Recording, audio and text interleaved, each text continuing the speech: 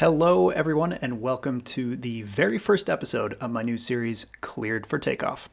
I am your host, Gavin Rice, and I want to share what I've learned in aviation and encountered on the job, off the job, and everywhere in between, and add any fun stories recounting the many experiences I've had throughout my career so far. I suppose my target audience is aviation enthusiasts, so that you can enjoy some of the things I've encountered, but I also hope to reach out to aspiring pilots as well.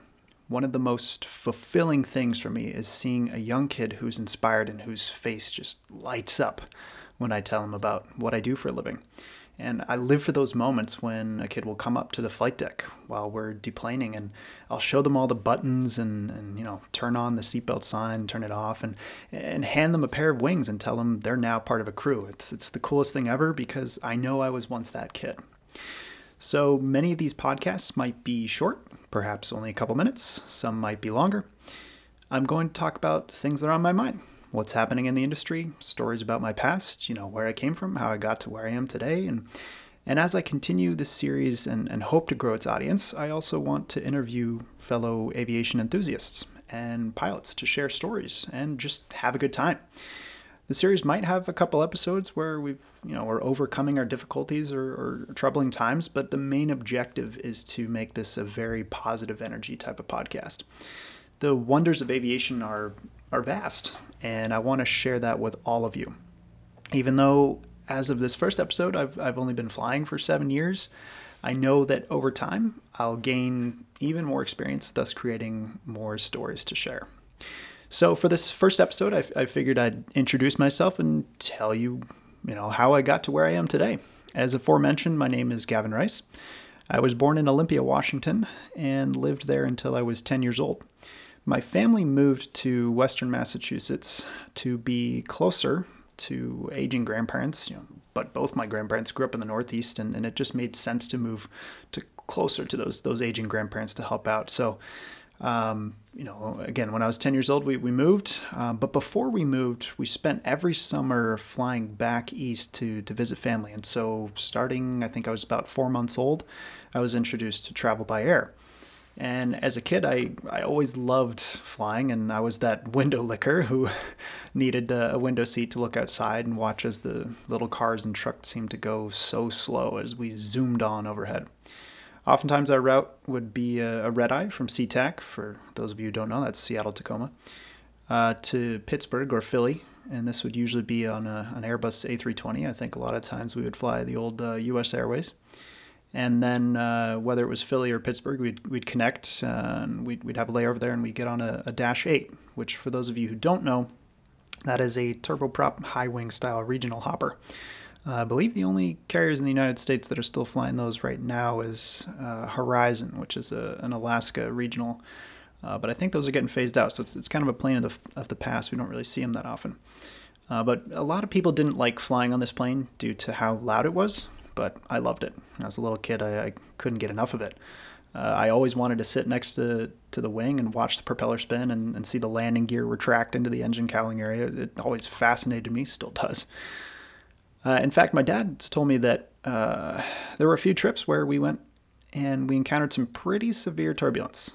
And my mother would be white-knuckled as she gripped the armrest for dear life. And even Dad was, he was a little bit nervous too. But there I was, just as if on a thrilling roller coaster. This is fun. So I guess it was settled then. I loved flying, and I think about it all the time. I have to dig it out of a box somewhere, but there's a photo of me sitting in the cockpit with a captain's hat on. I don't even really have a memory of it. I must have been like 3 or 4 years old. But it'd be really fun to find that photo and do a comparison, because now I'm up front and I'm bringing kids up to show them what I do, and I love it, and it's amazing. I mean, the full circle, it's just beautiful. So as I grew older, I always loved airplanes and would look up to the sky. And knowing that, I wanted to be up there. I also grew very interested in NASA and all things to do with space exploration. One of the things I did growing up is watch Star Trek: The Next Generation with my family, and that just always made me want to go into space. So for a while there, I wanted to be an astronaut. And when after we moved and I was went through grade school and now got into high school, I started doing some research on college and career ideas. And astronauts, turns out, are mostly all engineers with advanced degrees. So the thought was a bit overwhelming. And I did well enough in high school, but I wasn't too fond of the requirement of advanced mathematics and physics. And so the dream of being an astronaut sort of faded. But it paved the way for a new idea, becoming a pilot. It didn't come immediately, but I started getting interested in remote controlled airplanes, particularly in 10th grade. And by 11th grade, I was fully into it. And at my high school, it was time to select a senior project at the end of 11th grade and for that next year, for senior year. And it was an easy pick for me. I was going to just build RC planes and fly them. So I had so much fun with that project, and it's actually one of the big reasons why I fly real planes today. So by the end of 11th grade, I started doing some research on how I wanted to become a pilot. And for a while, I was considering skipping the whole college idea and just going directly to a flight school. I wasn't sure exactly what kind of flying I wanted to do, so I just started Googling different places. I came across an ad for this school in Florida called Embry-Riddle Aeronautical University. I had never heard of it at the time, and I'd never even been to Florida. Turns out a guy in my town that I used to work for on occasion, he had a son who went there, so I met up with him and got some more details. When he went to Embry-Riddle, he did the Naval ROTC program and was now flying helicopters in the U.S. Navy.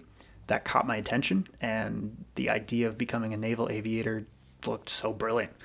So for my freshman year, when I went to Embry-Riddle, I had the intention that fall of joining the ROTC program. Because of this program, I had to move in a week prior to most other students, and day one was a brutal 3 a.m. wake up right into a physical test, a physical fitness test. I remember that morning. It was tricky because the night before, I said my goodbyes to my mom. She was staying at a hotel off campus for a couple nights, helping me move in, settle in, and it was definitely a tough moment for her because her youngest kid. I'm the youngest of three. Our youngest kid is now off to college. Is flown out of the nest. It's kind of a sad moment. So, but I had a lot in my mind with this physical fitness test. I had to get up early, so I was in bed early. But anyway, the next morning, my mother she was supposed to drive to Orlando to catch her flight back to Massachusetts, and she actually missed her flight, and it was just a really tough day for her. So while I was having a tough day, she was having a really tough day. It was just kind of an emotional experience. And I hadn't even heard from her side of the story until much later when we discussed it. But anyway, back to this first day. So it was a 3 a.m. wake up right into a PT test right at, 3:30, 4 a.m. or something like that. And there must have been 80 of us. We were all confused and half awake, and we just didn't know what was going on right at the beginning. But when we all got lined up into a row, we had the different things we had to do, 1.5 mile run, push-ups and sit-ups. And overall, I did okay and I passed. It was pretty surprising because many did not, actually. I distinctly remember, especially on the 1.5 miles on the track, which is 6 laps on the track. And I remember lapping a couple guys. So it wasn't easy, and many did not pass. So the next couple days were very sleep deprived and confusing, and I hadn't even gotten my classes all figured out. So it just was starting to become really overwhelming. I couldn't really handle it because I didn't think I was in the right headspace at the time. So I decided to drop on request, or DOR as they called it. And so I decided I needed to figure out my classes and know what was going on. So, and just not overly commit to something that I wasn't really prepared for. As a 19-year-old fresh out of high school, being in the U.S. Navy, it was definitely on paper and just watching videos. It was inspiring, but I just wasn't in the right headspace. So it was quite an emotional time, and there were definitely elements of being a little homesick, and I'm 1,200 miles away from the area that I grew up in, and so it was a very emotional time. But I quickly came to learn that there is so much time for life, and there's really no need to be uncertain for the future. That later, come to find out many doors will open and you'll find the right path. And I wish I could tell my past self that, don't get so caught up in the moment. Especially someone that young, fresh out of high school, you got a lot of big ideas on life, but my gosh, if I could just go back and tell myself, relax, man, you'll figure it out. That would have helped a lot. But luckily, within a few weeks, I'd already started making some friends. One of the big friend groups was by joining the Ultimate Frisbee team. They were called the Dirty Birds. And I also began my flight training. So things were going really well. Classes were going pretty well, and life was good. And so to keep a long story a bit shorter, I'll certainly in future episodes dive into some of the details of my college experience. But to keep it short, I continued my degree. I got all the flight ratings by junior year. And at that point, I started instructing part-time as I finished my degree throughout the summer and into my senior year. And once I graduated in May of 2020, I continued full-time instructing. And after, I think it was about 7 or 8 months of full-time instructing, I picked up a position as a flight supervisor in the flight department. And so I got some really good management experience there as well. And now, here we are. I'm living back in the Northeast, closer to family again, and I'm flying airliners. And that's pretty much my introduction story. I know there's quite a few details to unravel, and I figured I can go into a lot more depth in the later episodes, but that pretty much wraps up the overall introduction to who I am. So thank you so much for listening, and if you have any ideas or questions or anything in general regarding aviation, please reach out to me. I'm going to have this forum set up on the website, get that rolling soon, and would love to have a bunch of discussions there, and for any kind of input that people have about topics or whatever it might be, and I'll definitely include that in some future episodes. So keep an eye out for the next episode. I'm going to be attempting to release this on a weekly basis if I can, and I look forward to connecting with you, the listeners. So thanks for tuning into this episode of Cleared for Takeoff, and until next time, fly safe.